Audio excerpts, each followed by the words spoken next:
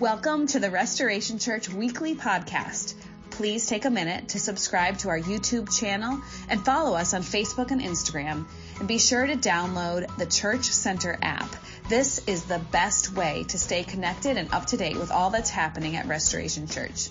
Most importantly, we hope the following message will help draw you closer to Christ. Thanks for listening.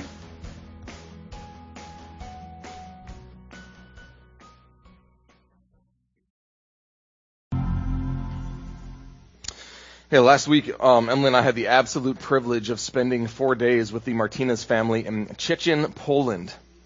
Ever been to Szczecin before? Anybody? No? It's cold. It's cold in Szczecin. If you guys don't even know where Poland is, it's in Europe. It borders the Baltic Sea and Germany. Portions of Poland have changed hands with Germany and other portions of Europe is an interesting country. And that way, continent. It's an interesting continent. Thank you. And that the borders are always shifting, but, so we were in Poland, we flew into Berlin, we drove to Szczecin, which is just on the border. You can go to the next slide, right there on the border of Poland and Germany. And we were able to spend time with the Martinez family, who are missionaries we support there. We learned about their ministry. We learned about the city of Szczecin. Szczecin is 99% Catholic. Interesting, right? But it's kind of like Catholic, like Levittown's Catholic, right? It's like everybody is Catholic in Poland. Whether you're Catholic or not, you're just Catholic. And so, it doesn't matter whether you believe in Jesus or you're an atheist, you're still Catholic. And so, what's interesting though is I'm going to talk more about this on the 31st. I'm going to do more of a thorough update of what we did there and what we learned and whatnot and what our plans are for the future, possibly as we, move forward in our relationship with the Martinez family. But, the Czech Republic, I learned this interesting statistic. The Czech Republic, which is the country that borders Poland to the south, there are more people who identify as Jedis in the Czech Republic than as Jesus followers. Let that sink in for you for just a minute, okay? Jedis, like from Star Wars. Yes, more people identify as Jedis than Jesus followers. That is the state of Christianity in Europe today, friends. So there's a lot of work to do in Szczecin, and we're excited to partner with them. But we're going to tell more about their story there again on the 31st. Make sure to join us as we share that and many other highlights from the previous year. This morning we're finishing up our series, The Ghost of Christmas Past. We kind of talked about this a little bit already. The commercialized version of Christmas tells us that this is the most wonderful time of the year, and it is for a lot of people, right? We love the lights, the anticipation, the expectation, all of it. It's really, really a wonderful time of the year. But we often forget that the lights, and they take a lot of work, To decorate your house, that takes a lot of work. To put the lights on the house, it takes a lot of work. The anticipation, it does, for parents at least, comes with a lot of expectation. To put something under the Christmas tree, and then for the Christmas tree, for a lot of parents, it symbolizes the debt and the anxiety and the stress. And so there's a lot of challenges that come with this time of the year as well. For me, one of the things that makes Christmas a sad time of the year is the remembrance of my mom who died a year and a half ago. I won't go into all the details as to why Christmas was one of the few, why Christmas is saddening, but it's one of the few times that I ever saw my siblings. My mom was really the glue that held our family together, and so she always requested, always asked that all of the family come together at Christmas time, and when she passed, I feel like my family is kind of dissolved along with it a little bit. Christmas reminds me of the mom who I've lost, but it also reminds me of a family that feels distant at Christmas time. I'm from Minnesota, by the way, so it's not like I can just walk down the road to my sister's house or my brother's house. Maybe you feel the same. Maybe Christmas conjures up memories of challenges or hard things for you. Under all the buzz of all the excitement is the remembrance of how dysfunctional your family actually is. Maybe Christmas is the time of the year when your family fell apart, or you lost your spouse, or you lost your job, or you had a heart attack, and you remember how fleeting life can be. Christmas time oftentimes conjures up these memories of painful pasts in a lot of us. A friend of mine posted on Instagram a couple days ago how Christmas is so hard on her because 2 years ago she lost her infant child. And she loves Jesus, and she loves Jesus' church, and she goes to church, but Christmas is really, really hard because do you know what we sing about at Christmas time? Baby boys. We remember at Christmas time? Infant children. It's the one thing that her heart breaks over the most is the loss of her baby boy. And that's all that we talk about this time of the year. And so Christmas is really, really hard for her. Today, as we finish our series, we're going to look at the ghosts of past losses and the agony that can often accompany them. The psalmist believed that God draws near to us when we're brokenhearted. For some people, that's a consolation. Wow, that's really comforting. Thank you, God. Your presence is so meaningful, and it truly is, right? When I'm brokenhearted, you come near to me. That is so powerful. But for a lot of people, they scoff at this because they think God feels most distant in my times of pain. When my heart is full of sorrow and my mind is just confused by the injustices or the pain of the world, God feels the most far away in those moments. So how could it be that God draws near to the brokenhearted? Here's what C.S. Lewis, maybe if you don't know, he wrote the Chronicles of Narnia. He wrote a number of other phenomenal books. He was a theologian and philosopher in the 20th century. He wrote this in a book called The Grief Observed. He wrote this after his wife had died of cancer, and his heart was just completely broken. He said this, "Where is God? When you are happy, so happy that you have no sense of needing him, so happy that you are tempted to feel his claims upon you as an interruption, if you remember yourself and turn to him with gratitude and praise, you will be, or so it feels, welcomed with open arms. But go to him when your need is desperate, when all other help is vain, and what do you find? A door slammed in your face, and a sound of bolting and double bolting on the inside. And after that, well, simply silence. Why is he so present to commander in our time of prosperity and so very absent help in time of trouble?" C.S. Lewis, he's yelling, right? He's grieving. These are visceral emotions coming from his heart. And at the top of his lungs, he's just standing there screaming at God, wondering, why? And he did this for weeks. He felt the pain and the sorrow that he experienced for weeks. Maybe you can relate. Maybe there have been times that you've been so painful that it drove you to screaming and questioning, and you felt the wedge drive deep, and you just became apathetic towards God.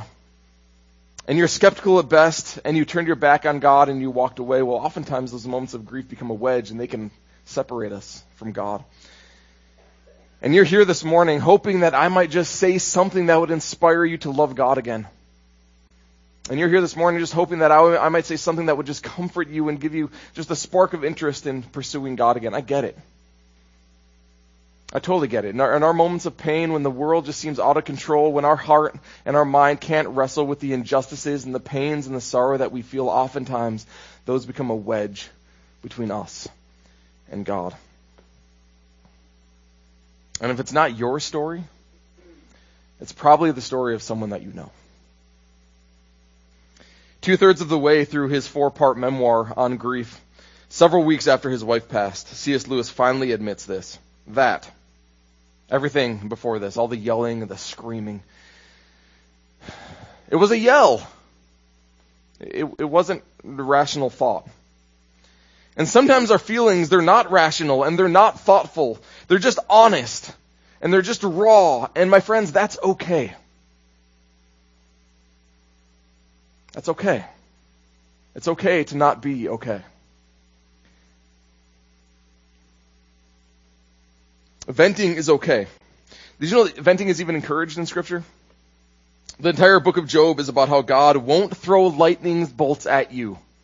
He will not throw lightning bolts at you if you tell him how you truly feel about life. If you're honest enough to tell him about how you actually feel about life. Half of the Psalms, 75 of the Psalms, are laments. They're just people yelling at God about how sucky life is. Or how full of sorrow and how painful and unfair life feels. The entire book of Ecclesiastes is the raw outpouring of a man deep in sorrow. Several of the prophetic books are the honest emotions of people who are broken and shattered by loss or death or injustice, and they're just weeping over what they're experiencing. And so, friends, take your pain to God. God can handle your pain. God can handle your emotions, your raw, honest feelings. He wants to help you carry it. Be honest with him. Shout, cry, and yell. These emotions and communication with God are signs of an actual relationship. I mean, think about this. For those of you who are married, for those of you who have children, you don't ever just talk about the good things in life. And friends, if you only ever talk about the good things in life with your spouse or with your children, that's a fragile relationship. You're putting on a mask. You know why? Because life isn't like that. And you're not opening yourself up to the person who you love dearly and opening them up in honest intimacy. And so God wants our honesty. He doesn't want you to put on a mask of self-righteousness. He doesn't want you to put on a mask of personal self-piety, thinking like, okay, God's so holy and just, I can only ever approach him when things are good. He wants your honest heart. He wants your raw emotions. Self-righteous piety that bottles it up and puts on an aura of appearance of being okay will only drive the pain deeper within you. You know this because maybe some of you have done this. So let it breathe. Henry Longfellow, he wrote the song, I Heard the Bells on Christmas Day. Thank you. He wrote the song after his wife had burned alive in a house fire. He lost a kid. His son was almost paralyzed in war. I mean, there's just grief after grief after grief piled upon him, and he wrote the song, I Heard the Bells on Christmas Day. He said, as he was writing this, he didn't include this part in the lyrics of the song, but he reflected on this. There is no grief like that, a grief that does not speak, right? He had to express his grief. And it came out in that song. It came out in many other songs and poems that he had written. But there is no grief that does not speak. Grief that we don't air will poison our souls, will twist us into monsters, and the pain we carry will be far worse than the pain that we experienced during the initial grief that started it, that caused it. Friends, the grief that we don't process or vent becomes a powder keg with a lit fuse. Eventually it's going to blow, but you never really know when or where, and therefore you never really know who's going to be impacted by the shrapnel. But trust me, if you don't process your grief, if you don't process the sorrow that you feel with the losses that you've experienced, that day when you're in the grocery store, or you're at work, or you're at Christmas dinner, and that bottled up grief explodes, there's going to be a lot of hurt and a lot of damage control. Not just for you, but on the people that you care about. So today I want to look at something a man named Simeon said to Mary, the mother of Jesus, just after she'd given birth to Jesus. And this is a starting point for helping us process grief. Simeon, he's holding the infant child Jesus in his arms, and he declares that this is the long-awaited Messiah. This is the consolation of Israel. This is the one that we had all been hoping for. He would bring the glory back to Israel, and he's handing Jesus back to Mary. And he looks Mary in the eyes and he says this child is destined to cause the falling and the rising of many in Israel, and to be a sign that will be spoken against, so that the thoughts of many hearts will be revealed. And here's the part that we're going to wrestle with for a minute. And the sword will pierce your own soul too. The word soul here is the Greek word psyche. We get our word psychology from it, but it really denotes not just the brain or the mind, it denotes the whole person. It literally means breath. It means life, the life force, the total person, the heart, the mind, the strength. Your whole self. Here's what Simeon is saying. Your whole self is going to be wrecked by being Jesus' mother. Your whole life, your whole self, your heart, your mind, your soul is going to be wrecked by the fact that you are Jesus' mother. You will experience constant sorrow. Interesting thing to say, isn't it? As a man, I'm never going to understand the intimate connection that a mother has with her child, because you literally grow this child in your womb, and it is an intimate connection that I don't think men are ever going to understand. My mom used to talk about how there's a sixth sense between her and her children. Does any mom feel like they have a sixth sense? You can almost feel when your children are in pain. You can almost feel if your children are in danger. It was uncanny. My mom used to have this incredible sense where she could tell if we were in danger or if we were in pain or if there was something wrong with us. She'd call me up. I was in college. She'd call me up and say, Ross, I just felt like I needed to call you. And I was like, yeah, I had a really, really horrible day. And it was like, weird, right? But you mothers know what we're talking about. And so there's this intimate connection between a mother and her son that I'm never going to fully understand. And so I would imagine that was probably true of Mary carrying Jesus as well. Mary carried the incarnate God in her womb. The manifestation of pure love grew inside her, and yet when Jesus was in the world, here's what we're told about the description of Jesus. I think it's the most interesting description of Jesus in the world. It comes out of Isaiah describing what the Messiah was going to be like and how the world was going to interact with the Messiah. The world was going to interact with the Messiah. We're told this. He, Jesus, had no beauty or majesty to attract us to him. Nothing in his appearance that we should desire him. He was despised and rejected by mankind, a man of suffering and familiar with pain. Like one from whom people hide their faces, he was despised. We held him in low esteem. Jesus was an outcast.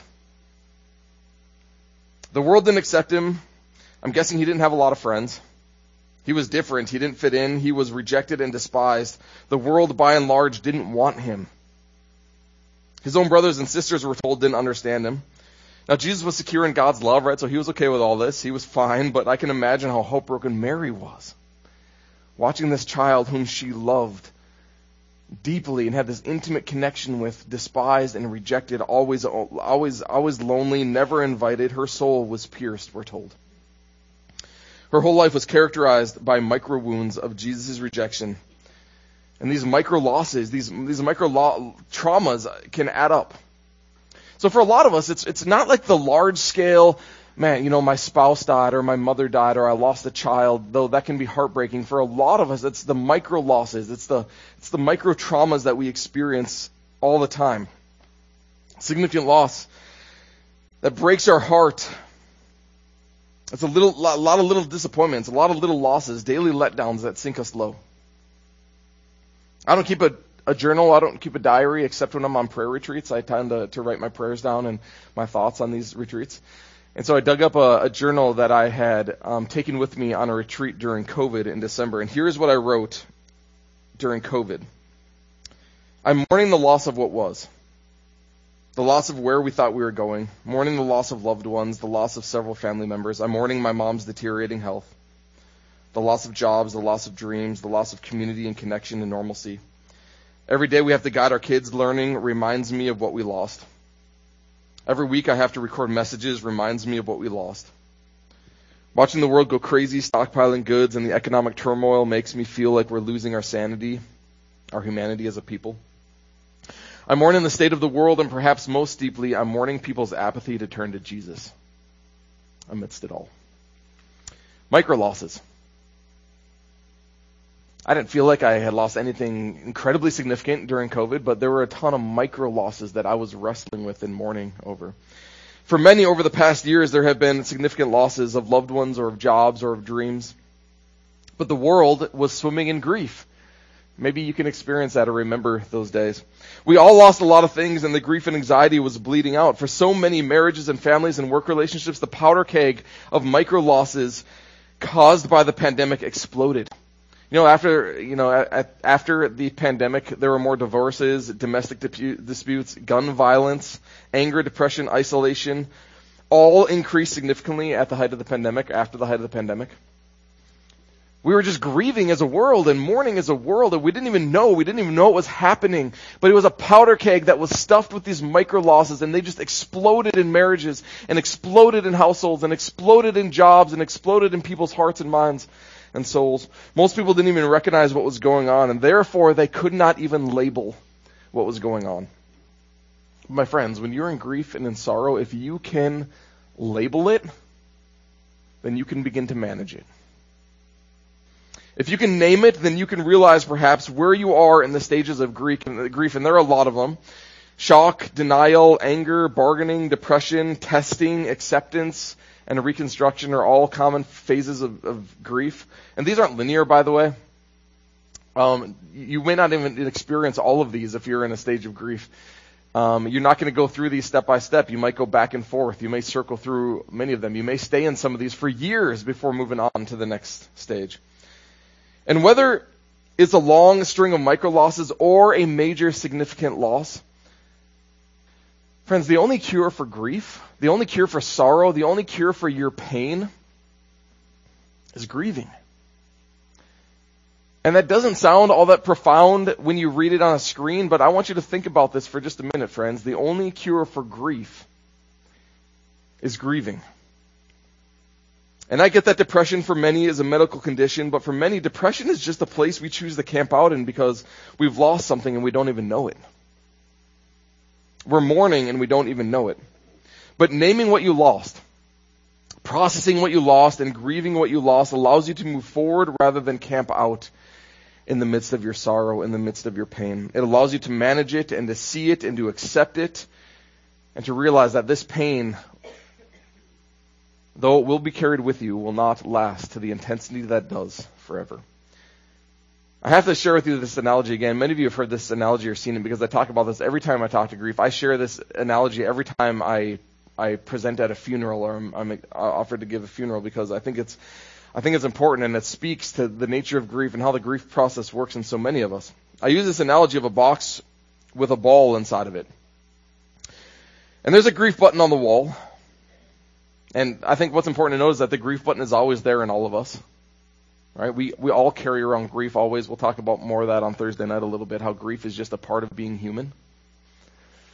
There's a grief button on all of our walls, inside of all of our hearts. And during those times of really deep mourning, when there is a significant loss, maybe you lost your marriage, maybe you lost a loved one, maybe you lost your spouse or a child or your job or a dream, right? There's a significant loss. You've had to endure something really, really hard. Someone was exceptionally brutal to you. You had to experience something really hard. There's a lot of sorrow on your heart. And in those moments, and I remember feeling this because before I lost my mom, grief was a theory for me. I theorized about grief. I theologized about grief. I talked about grief a lot to a lot of people who were mourning, but I had never really experienced intense grief. But when I lost my mom, I began to experience what I'm about to show you. That this ball ballooned up inside of this box to fill up the whole box. And that grief button was just pounded constantly. And maybe some of you have felt this way in the midst of deep, deep sorrow. You feel like, I'm never going to get out of this grief. This is a value that I am never crawling out of. The grief is too painful. It's too hard. It takes up the entire box, and that grief button is just constantly being hit. And this is when those visceral, honest, raw emotions from the heart are loudest and most overwhelming, and we just cry out so often, whether it be in solitude or to God. We cry out in these moments because it just feels like it's overwhelming and it's never going to go away. And so friends, if you're in a moment like this, I would caution you to make any significant decisions in your life for 30 days. Give this time before you make any radical decisions, because this ball is overwhelming your life and it is usurping rational thinking. This is why grief in the midst of tragedy is so hard and why it feels impossible to do anything, because everything, every action, every memory, every thought amplifies your pain. But here's what I came to experience with the loss of my mom, and maybe some of you begin to experience it as well. The ball eventually begins to shrink. And life, eventually feels more manageable, though it will never be completely gone. The ball is going to shrink and shrink and shrink. The reason that the ball is never going to be fully gone is because you've changed as a person. And grief is really, oftentimes, if it's considered lost, love persevering for the one that we've lost. Not everything is a remembrance, and not everything is a painful experience. But here's what happens. The ball begins to bounce around that box. And it's not always this slow bouncing. Sometimes it's faster. The ball can bounce faster sometimes. Sometimes the ball just begins to bounce around the box. And we don't always know when it's going to hit that grief button again. Seemingly random times, there is a wave of grief that comes over you. Waves of grief and pain creep up and overwhelm me because why? That grief button was hit again.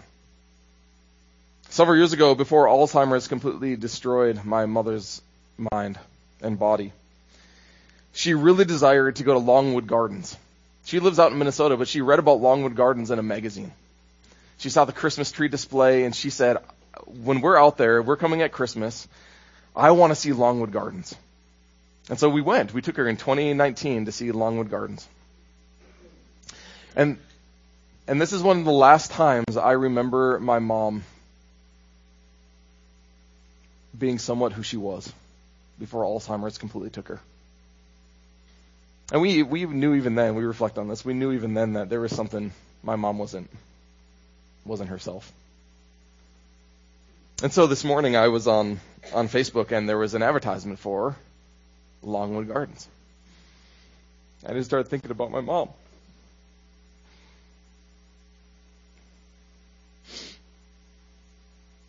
Because the grief button was hit again.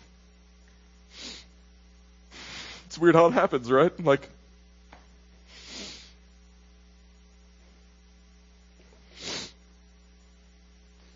And there are times then the grief button begins to grow again. The ball inside the box begins to grow again as well. Around the holidays, maybe Christmas time, anniversaries, birthdays, Tuesdays. A friend of mine posted on Facebook recently about how she hates Tuesdays. She hates the 22nd of every month, and she also hates Thanksgiving because she lost her child 6 years ago on Tuesday, the 22nd of November, the week of Thanksgiving. And so every Tuesday, that ball grows a little bit, and the button is hit, and every Thanksgiving it takes over the room. And eventually it shrinks back down again, but there are times when the pain feels overwhelming for those we've lost. Mary was going to experience micro-tragedies her whole life because Jesus was going to be rejected his whole life. The manifestation of love and kindness was going to be rejected. The one who grew inside her womb was going to be rejected. But she would also watch Jesus, the manifestation of love, die in such a horrible, horrible way at the hands of such horrible, horrible evil. She experienced that earth-shattering, heart-ripping out, being beaten on the floor tragedy. It wasn't just a series of micro losses. She experienced an incredible, incredible loss with the death of Jesus.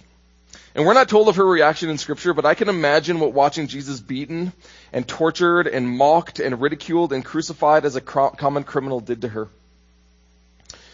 It's here in this expression of grief that we see how and why God came near. I want you to realize this, that when you mourn, you are in agreement with God that the world is broken. When you mourn, you are in agreement with God that the world is broken. And this, my friends, is a universal apologetic. When everyone talks about how, God doesn't exist, I'm like, well, you know what? When you grieve the world, you are in agreement that something is not right with the world. When you grieve something, pain, sorrow, a loss, right, you are agreeing with God that the world is broken. Grief is an expression, it's a shout, it's a cry from our heart that what we are experiencing in this moment is not right. And we have a choice then as to how we respond to what we're experiencing in the moment. I remember on September 11th, 2001, the day that the world still grieves over and is still enraged by, that President George Bush told the world to, you remember? Go shopping. That was his response. He said, go to Disney World and go shopping. Certainly he wanted to bolster the reeling economy, right? But it was also, you need to cope with what just happened. That was his attempt at coping, at helping the world cope with what just happened. Because coping is natural in the face of pain. Many turn to drinking or drugs or working more or binge watching or eating or shopping in hope to numb the pain that they're feeling. You know that most people, the reason that their life comes out sideways, the pain, the anger, the turmoil that they create in your household or in your marriage or in your community, man, this is just their response to unresolved grief in their life. That there is something messing with their heart, there is grief, there is mourning that they carry, and they have not coped with it well, and so they are letting it come out. They're coming out with drinking, and they come home drunk, and then they start abusing people, slandering people. They cope with it through all sorts of things, going to Disney World, going shopping. They're coping through how they are experiencing the broken world that they're wading through. But when we cope in these ways, we're just pretending that the pain isn't actually there. We're trying to cover up the pain. Coping in these ways, it walls ourselves off from the pain and it turns our backs to evade the hurt that we're experiencing. And this, my friends, is like chasing the sundown. Always running towards the sun, clinging to remnants of light that are destined to die over the horizon.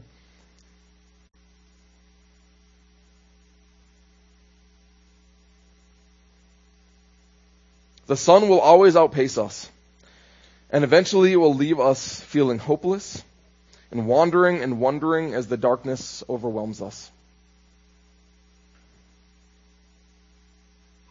So when we cope with the mourning of the world by drinking or by Disney World or by shopping, we're trying to chase remnants of what was. But friends, you know this. Eventually the sun is always going to set. You cannot outpace the setting sun. But there is another way.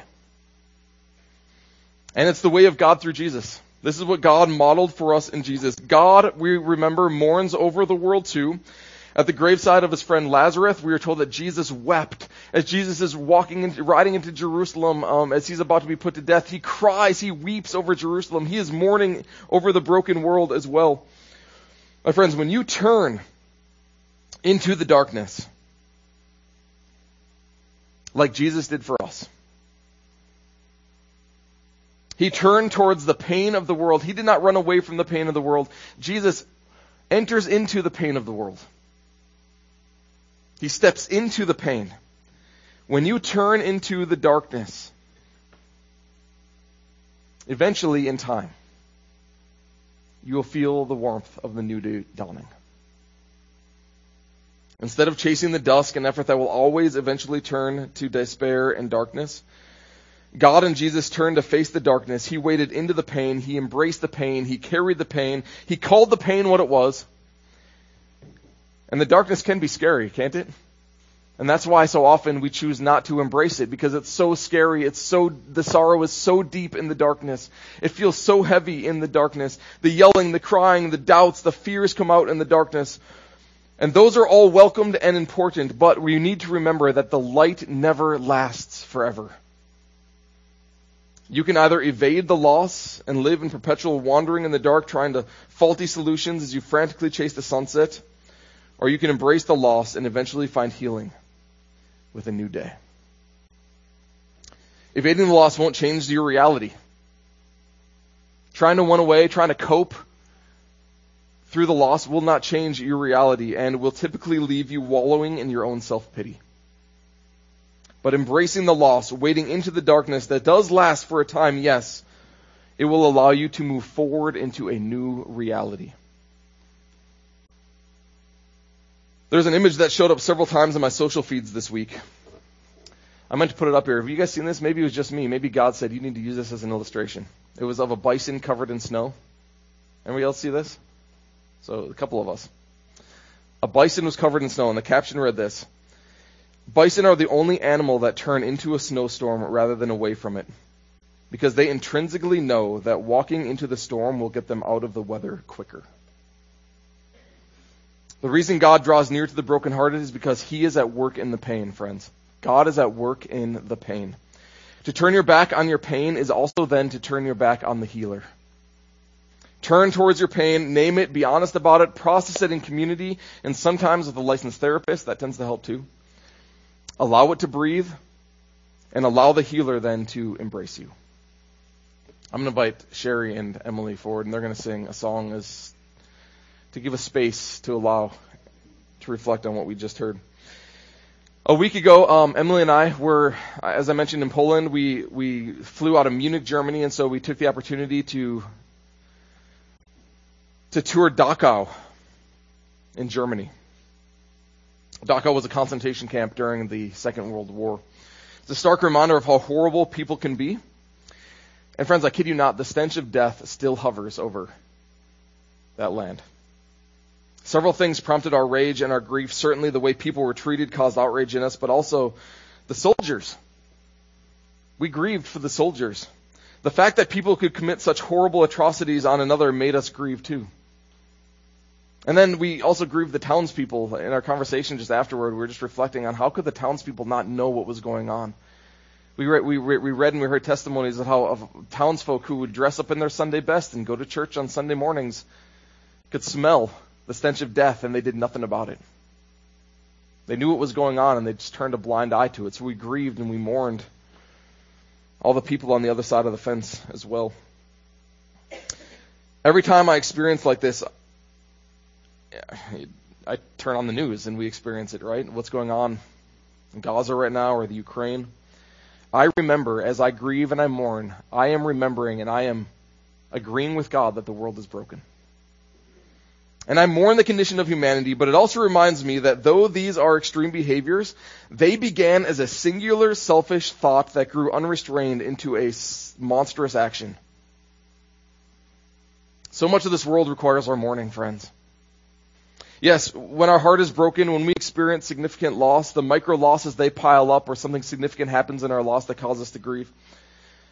But I also need to mourn the condition of myself, just the condition of myself, the condition of humanity as a whole. and my own heart as a participant in the brokenness in the world. Jesus said this. He said, "Blessed are those who mourn." Blessed are those who recognize and agree that the world is in fact broken, and who feel the weight of a broken world as they walk through this world. Blessed are those who mourn, for they will be comforted, we're told, or as the Ross Manders translation puts it, for only they can see why Jesus matters. Mary was told from Gabriel to name the baby boy Jesus because he would take away the sin of the world. Jesus came in to take away the sin of the world. She had no idea what would entail on the other side of his birth. But he was the solution to the world's mourning. And so therefore you should call him Jesus. And she accepted it and all that would come with it. Scripture tells us in Paul's letter to the Romans that while the world was still broken, while humanity was a mess, while the world was mourning over the condition that they found themselves in, God proved that he loved us through Christ's death on our behalf. And now there is no condemnation for those who are in Christ Jesus, because what the law was powerless to do, God did by nailing sin and the brokenness of the world to the cross in the flesh of Jesus. And in exchange, he has granted us by grace the gift of his Holy Spirit in order that we would be healed and overflowing with love. Friends, humans have a proclivity, to hurting one another. The world is sinful. Death has ultimately been defeated, but creation isn't made new quite yet, friends. We are still going to mourn on this side of eternity.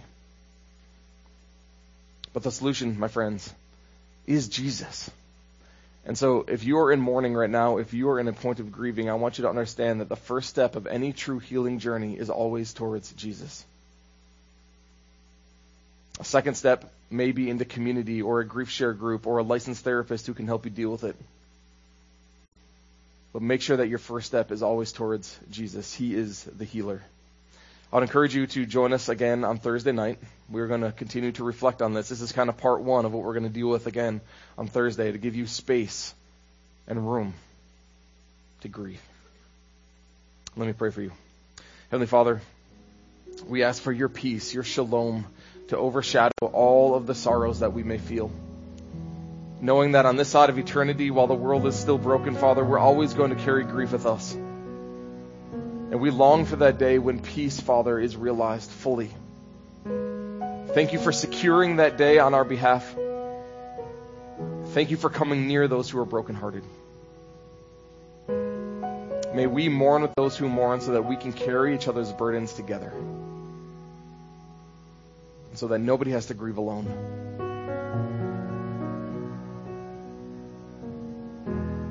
Thank you for your peace.